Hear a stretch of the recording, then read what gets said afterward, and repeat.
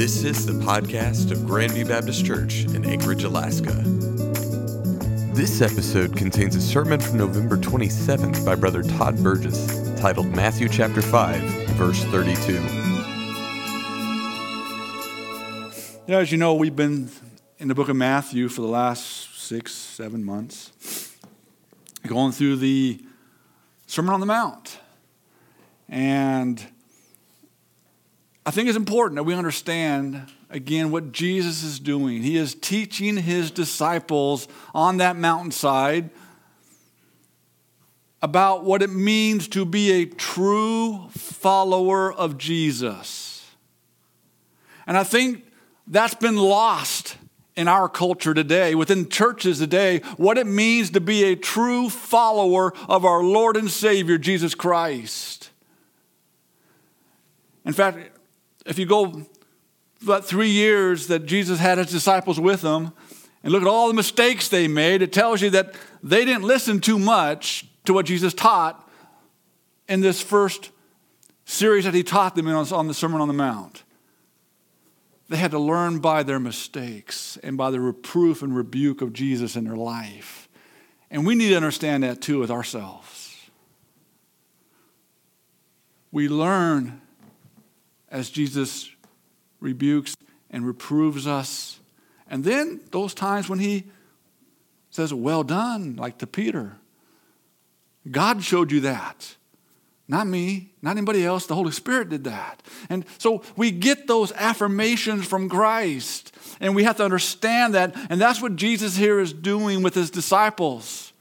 He's giving them their first big lesson about the broad spectrum of what it's going to mean to be a follower of Christ, and how they are going to be the leaders of the church that he is forming. And how they have to allow the Holy Spirit of God to do in them what God wants to do in their lives. And so often we want to look at those, great, wonderful things that they're going to do. But no, Jesus says the first thing that's so important is allow the Spirit of God in us to humble us, to the Beatitudes that we taught through those first 9 verses. That's important. We got to have those Beatitudes, those attitude changes that only the Spirit of God can bring in your life and in my life. I mean, we can go so far in being humble, but we can't go as far as the Holy Spirit will teach us. And that's important. And then, so those Beatitudes are so important in the Christian life. But then Jesus goes on, he says, now let me show you some of the similitudes of what a life in Christ should show in your life of being salt and light. And again, I can be salty to a point, but not to the point the Holy Spirit can do in my life. I can be light to a point, but not to the point that the Holy Spirit wants me to manifest his light. See, it's not my light. It's not my saltiness. It's his that he has brought into my life, that he has worked out through my life. And see, as Jesus was teaching that, he was bringing about these situations. And now what he's doing here now, he is teaching his disciples in these last verses of chapter 5 about the one thing they're going to have to confront in their life. And what is that? See how well you've all been paying attention? What's Jesus been confronting? Come on. Opposition. What's all that called? 2 words really. It's sin, but it's all through self-righteousness. Our own self-righteousness. That's how we're able to justify, I'm being humble enough. I'm being forgiving enough. I'm able to do these things because I'm comparing what's happening to me and how I'm responding to how that person over there responded, and my response was better than theirs. Instead of comparing ourselves to the Lord Jesus Christ and his response of obedience to the Father that led him to the cross to shed his own blood for our sin. And see, that's where self-righteousness is. And the problem with self-righteousness, we tend to take and look at scriptures from a skewed point of view, from our own perspective. And that's what Jesus is doing here with his disciples now. He's confronting their own self-righteousness. And all of us as Christians, we are self-righteous. We are self-righteous to a point. And God knows what those points are, and those are the points he's going to be working with us through his Holy Spirit. And you know what? The only person that can stop the work of the Holy Spirit in you and in me is you and me. Because we want to hold on to things we should not be holding on to. And we saw that. Jesus says, if you're angry, you've committed murder. He knows it's the internal sin that starts in our heart. That's the problem, not the external sin. If you get rid of the external will never take place. And then he goes on, he talks about, find the word, adultery. There you go, I had to see my notes.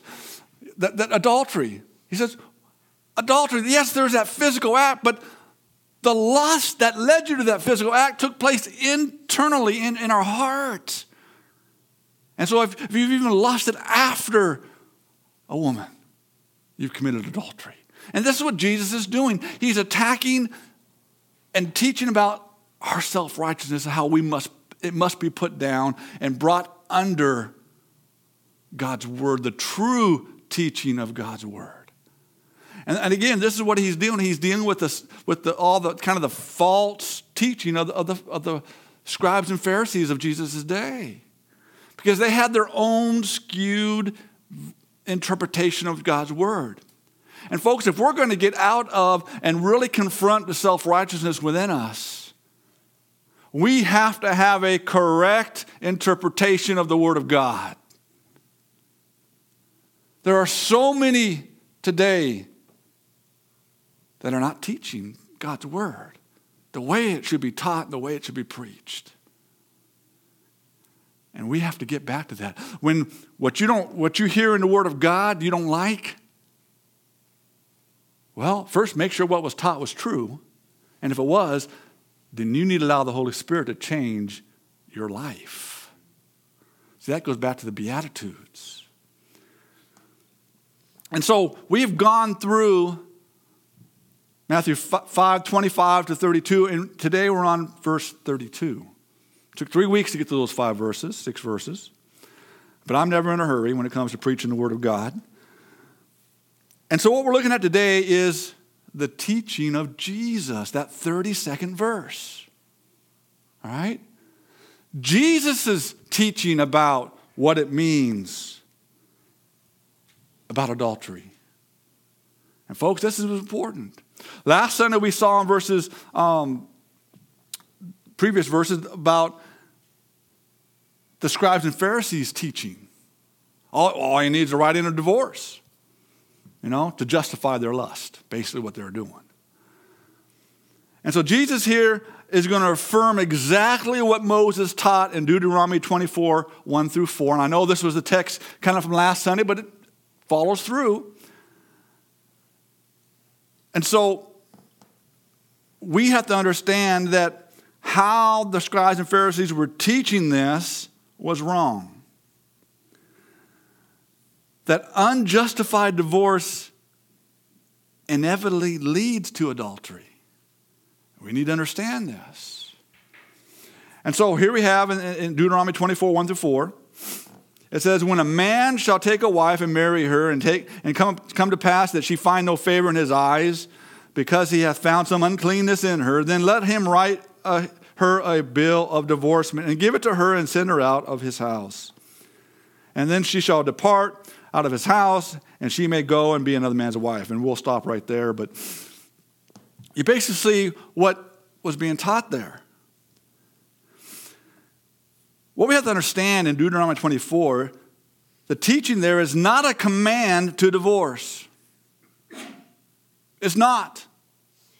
It's not a command to divorce, but a command not to remarry a defiled person who has been divorced without a cause. So there's the key. So we have to, and we're going to get into what is the fornication there? What is adultery? We're going to get into that. See, to the legalistic and self-righteous scribe and Pharisees, Jesus was saying, and I can't remember where I got this quote from. It might have been MacArthur or somebody. But this is what Jesus was saying to those scribes and Pharisees. He says, you consider yourselves to be a great teacher and keepers of the law, but by allowing no-fault divorce, does that sound familiar? No-fault divorce? Yeah. You have caused a great blight of adultery to contaminate God's people. By lowering God's standards to meet your own, you have led many people into sin and judgment. That's basically what Jesus was teaching, what they were doing with this bill of righting, this bill of divorce. You see, the Pharisees interpreted Moses' instruction to mean simply, well, if you find something distasteful about your wife, just divorce her. All they saw was the paperwork issue. As long as you do that paperwork, give her that bill of righting, you're good, you're satisfied to go and fulfill your lust over there, which is why you wanted to send your wife away anyway. See, they saw the paperwork as the only issue. See, the error in their thinking is highlighted by what Jesus said and what we're talking about here in verses 27 to 32. See, they prided themselves on the fact that they did not commit adultery, but yet they were committing adultery. Because what did Jesus say in verse 28 of Matthew 5? But I say unto you that whosoever looketh on a woman to lust after her hath committed adultery with her already in his heart. See, Jesus was bringing the truth out in the forefront. Adultery is the lust that takes place.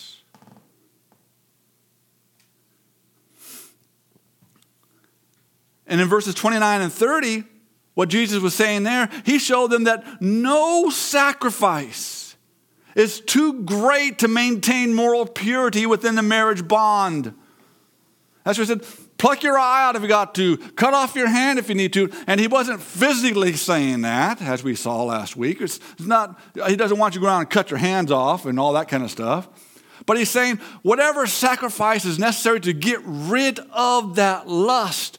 You need to identify where that lust is coming from, and you need to deal with it. You got to deal with your heart. And how do you deal with that? Going back to the Beatitudes, allowing the Holy Spirit of God to bring you up and to bring out His light, His salt in your life. See, this is a work that the Holy Spirit has to do in us, but we have to recognize it and allow it to take place. And in verse 31 we saw, he again indicts them for adultery because they were committing it by putting away their wives, as we see in our 32nd verse, without a cause.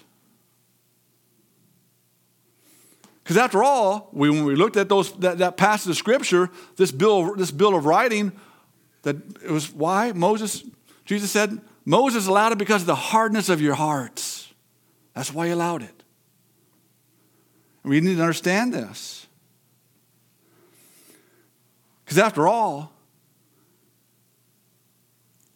it was never commanded to allow remarriage.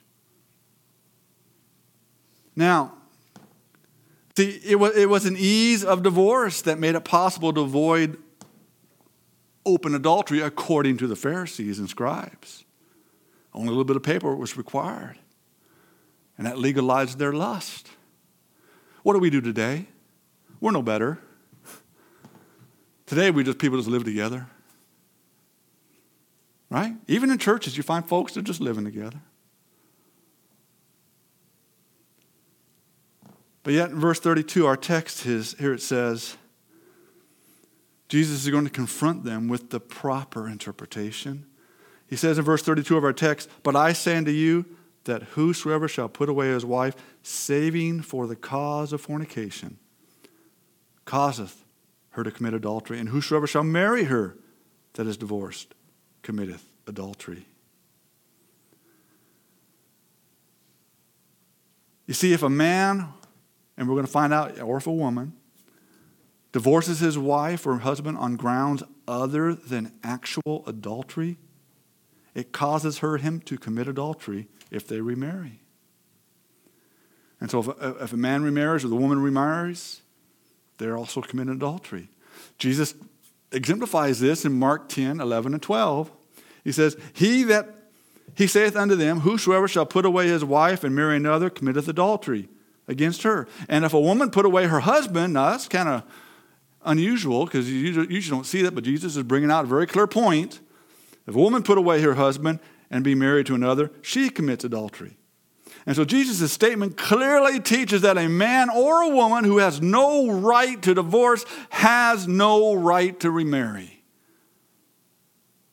We need to understand this. This is not my word, this is God's word. And so what's the only cause that justifies a divorce? Well, he says there, fornication. Now, so what is fornication? Well, that word there is porneia, and it refers to any illicit sexual intercourse, whether or not the parties are married or not. So it's a very broad term that encompasses any kind of illicit sexual intercourse, whether you're married or not. And what we see here in our text in Matthew 5:31 to 32, it focuses on divorce. We're focusing here on divorce and marriage. And so the only cause given here by Jesus is fornication. And so it includes adultery. But we have to understand something. What was, in Deuteronomy when Moses wrote this in 24, what was the punishment for actual adultery? Stoning by death. And then that person was what? The guilty party was dead. The innocent party was allowed to remarry, right? Because what separates marriage in God's eyes? Death. Okay, keep that in mind. But when you look at fornication, this word porneia also includes a lot of other sexual deviance. Okay? Incest, prostitution, homosexuality, bestiality. And I know this is not popular in the world today for someone to say this, but it's wrong. It's sinful. Okay? It goes against God's plan for marriage. And all of that deviance there listed, it comes from Leviticus 20, verses 10 to 14, and you can look that up, but that's fine. But that's where it came from. And all of those acts that I just mentioned, they all were to be stoned to death. That was the punishment. So all of that, if someone was involved, in Moses' day would have been stoned to death. And so when Moses wrote this bill of divorcement, obviously those acts had not taken place in that marriage. Otherwise, the guilty party would have been stoned. That's why he said the hardness of their heart, Moses wrote that. Allowing. Okay?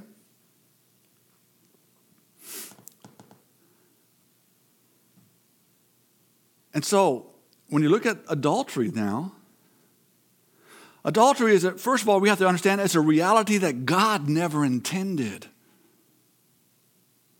It's a result of our own lust, our own selfishness, our own self-righteousness, that this has come up. And so adultery is the only thing that can break the bond of marriage. Because as we've talked about, those that were involved in adultery, the guilty parties were stoned. Because death is the only thing that breaks the bond of marriage, so death do us part. And so Jesus here specifically mentions divorce being permissible on the grounds of actual adultery, fornication. And again, you see that in Matthew 19, verses 8 and 9, where he saith unto them, Moses, here you go, because of the hardness of your hearts, suffered you to put away your wives. But from the beginning, it was not so. This was never God's plan. And in verse 9, and I say unto you, whosoever shall put away his wife, except it be for fornication, and shall marry another, committeth adultery, and whosoever marrieth her, which is put away, committeth adultery. And we know that could be man or woman there.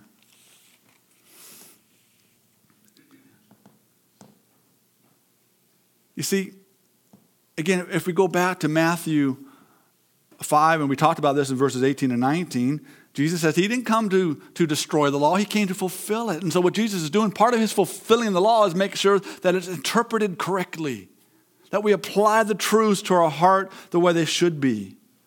Proper interpretation is what's important in order to fulfill the law of God.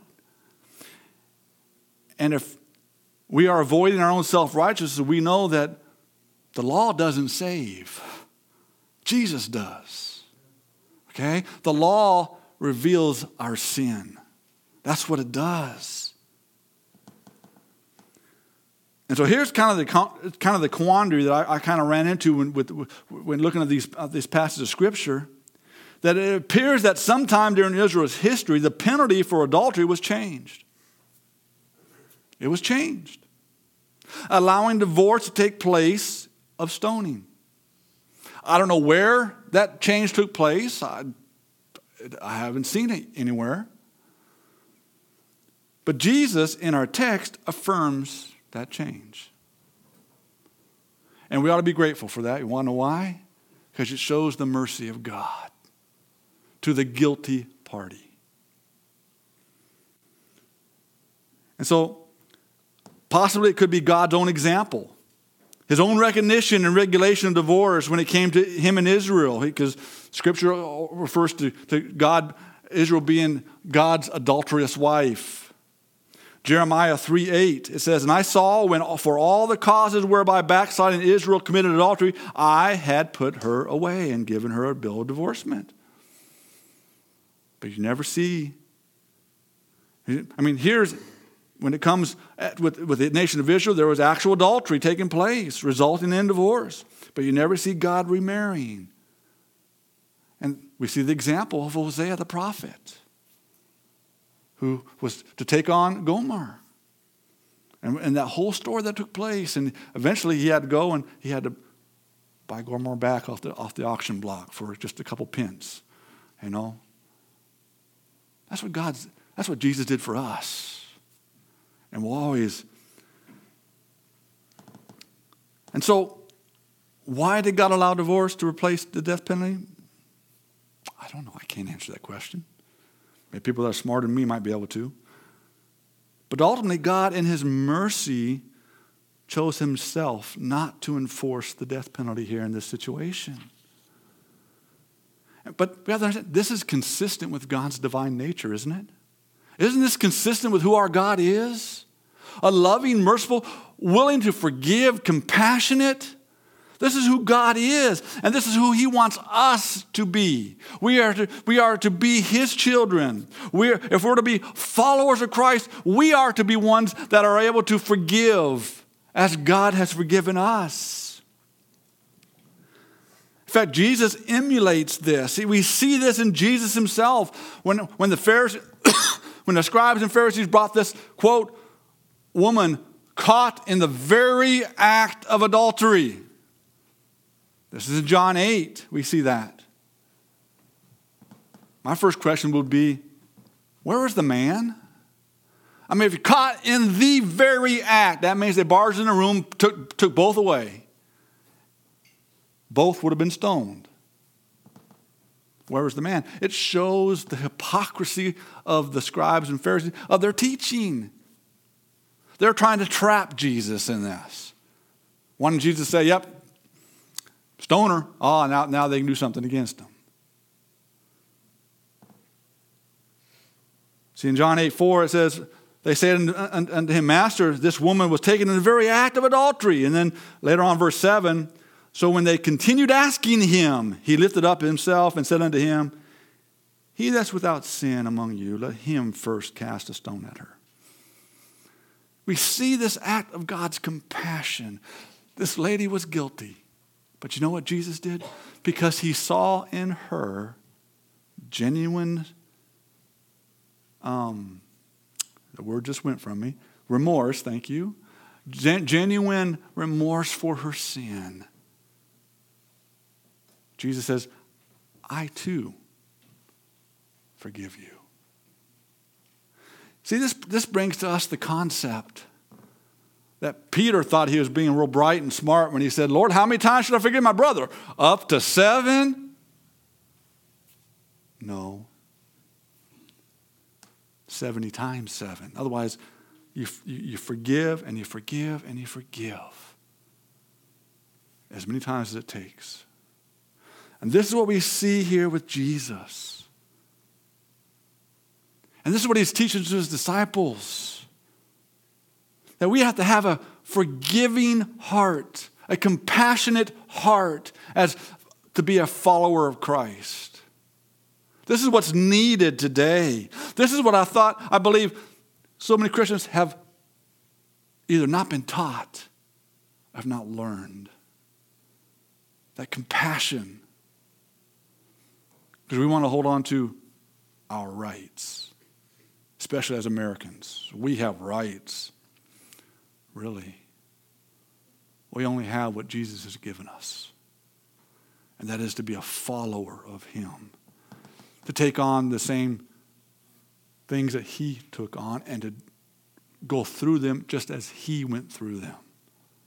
Which means humbling ourselves and putting the other person first, ahead of ourselves. See, divorce was never, ever commanded. Even if it was with a cause, it was never commanded. It was always to be a last resort, to be used only, now listen to this, only when unrepentant fornication had exhausted the patience of the innocent spouse. How many times do you forgive? But if there's unrepentance on the guilty party's part, there is a time, yes, divorce. One, to take that ugliness out of the home, to protect the spouse that is faithful, to protect the children from that wrong example. Okay? There is a time for it. There is a time for it. And God in his mercy and grace, he understood that. We're frail, we're sinful. He understands that. And then in those situations, if that spouse needs to remarry, they are justified to remarry. You see, if God permitted divorce rather than the death penalty to be the consequence for someone who is in sin because of adultery, this is on me, why would he not also permit the remarriage? Since remarriage would be perfectly allowable under the original law of death. He says adultery is the cause that separates a marriage. But again, it's not just, I don't believe it's just a one-time thing. It's because someone who is ongoing, and they have an unrepentant heart. There comes a time when a child of God has to separate from that individual. The church has the same obligation. If there's ongoing unrepentance, the church needs to separate from that individual, put them out. Why? For restoration. Everything we do is for restoration, to restore the guilty party. And so if that spouse who was innocent in this thing can stay separate, can stay single, and they should try to do that to the best of their ability, but if they're not able to, they need to get married again. After all, the purpose of divorce was what? To show mercy to the guilty party. It really is. It shows mercy to the guilty party, but it also shows grace to the innocent party to keep them from a life of loneliness or misery or whatever hardships may come to them. See, Jesus here is simply saying that divorce and remarriage on any other grounds always leads to adultery. But as a concession to sin and as a gracious provision for those who are innocent of defiling the marriage, he allows divorce on the grounds of fornication. Now we have to understand, as I mentioned last week,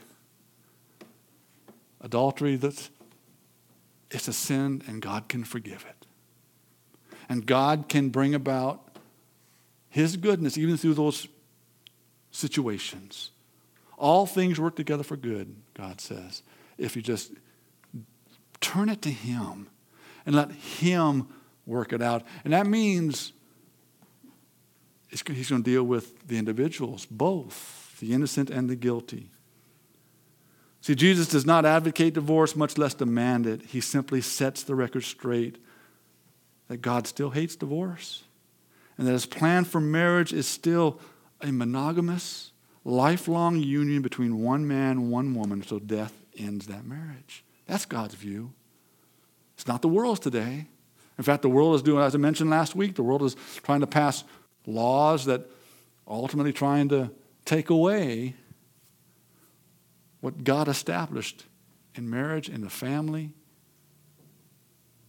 We can't let those things come into God's house, no matter what persecution may come of it. We have to be true and faithful to him. And that's what Jesus here is dealing when you deal with our own self-righteousness. We can't justify what we do if it's contrary to the Word of God. We have to confess it before God and let him right the wrongs. And yes, God can forgive and has forgiven. It says right here about adultery. He can do that and will do that. Now, sometimes we've got to deal with the consequences of sin. God doesn't always put the consequences aside. Many times those things are there. But we have to be upfront and allow God to be God. His word is his word, not my word, not your word. It's his word. And it instructs us on how we are to live as a follower of Jesus Christ. Are you a follower of Jesus Christ today? If you're a follower of Jesus Christ, and what's being said, what's being taught is really irritating to you today. Because there's times when I hear pastors preach and it irritates me, but usually it's because of what's going on in my heart. We have to allow God to be God. We have to recognize that the Holy Spirit in us is saying, you need to get some things right in your life. Because until sin has been confessed, God can't work through us. Because that sin interferes with our relationship with God. I mentioned in Al Max's class this morning that so often we want to ask for forgiveness and this and that, but until we recognize that our sin is a sin against God first. Every sin we ever commit is against God first. We got to deal with him first before we can ever deal with anybody else. And that's what Jesus here is teaching. He's teaching against self-righteousness, that our sin is against God because of our own self-righteousness. That's why we're doing the things we're doing, because we justify ourselves. We need to stop doing that. I'd encourage you, if you haven't read through the rest of this chapter, continue reading through it, because he goes on and continues dealing with self-righteousness. But these are two important issues in Jesus' day and in our day. They haven't changed. Sin hasn't changed. It just has different faces. Hasn't changed. If God's been at work in your heart, don't walk out those doors unless you deal with what he's doing. And make sure that you've got it right with him first. He will help you get it right with everybody else. Let's stand and pray. Thank you for tuning into the podcast of Grandview Baptist Church in Anchorage, Alaska. For more information, visit our website at gbcak.org.